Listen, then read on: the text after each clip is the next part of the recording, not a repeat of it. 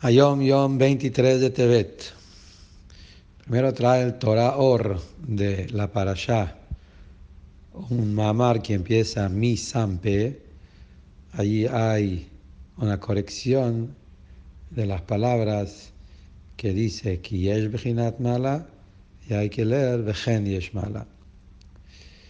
Dice el Rebbe, con suspiros nada más no nos vamos a salvar.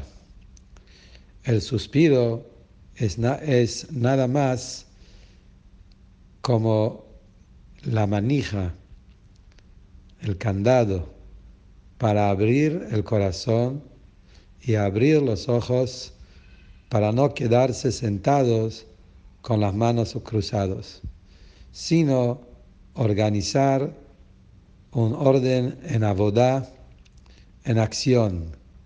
Cada persona, según sus posibilidades, lo que puede lograr y hacer en la difusión y fortalecimiento de la Torá. Difundir la Torá, el cumplimiento de los mitzvot, el que puede con escribir, el que puede con hablar y el que puede con su dinero.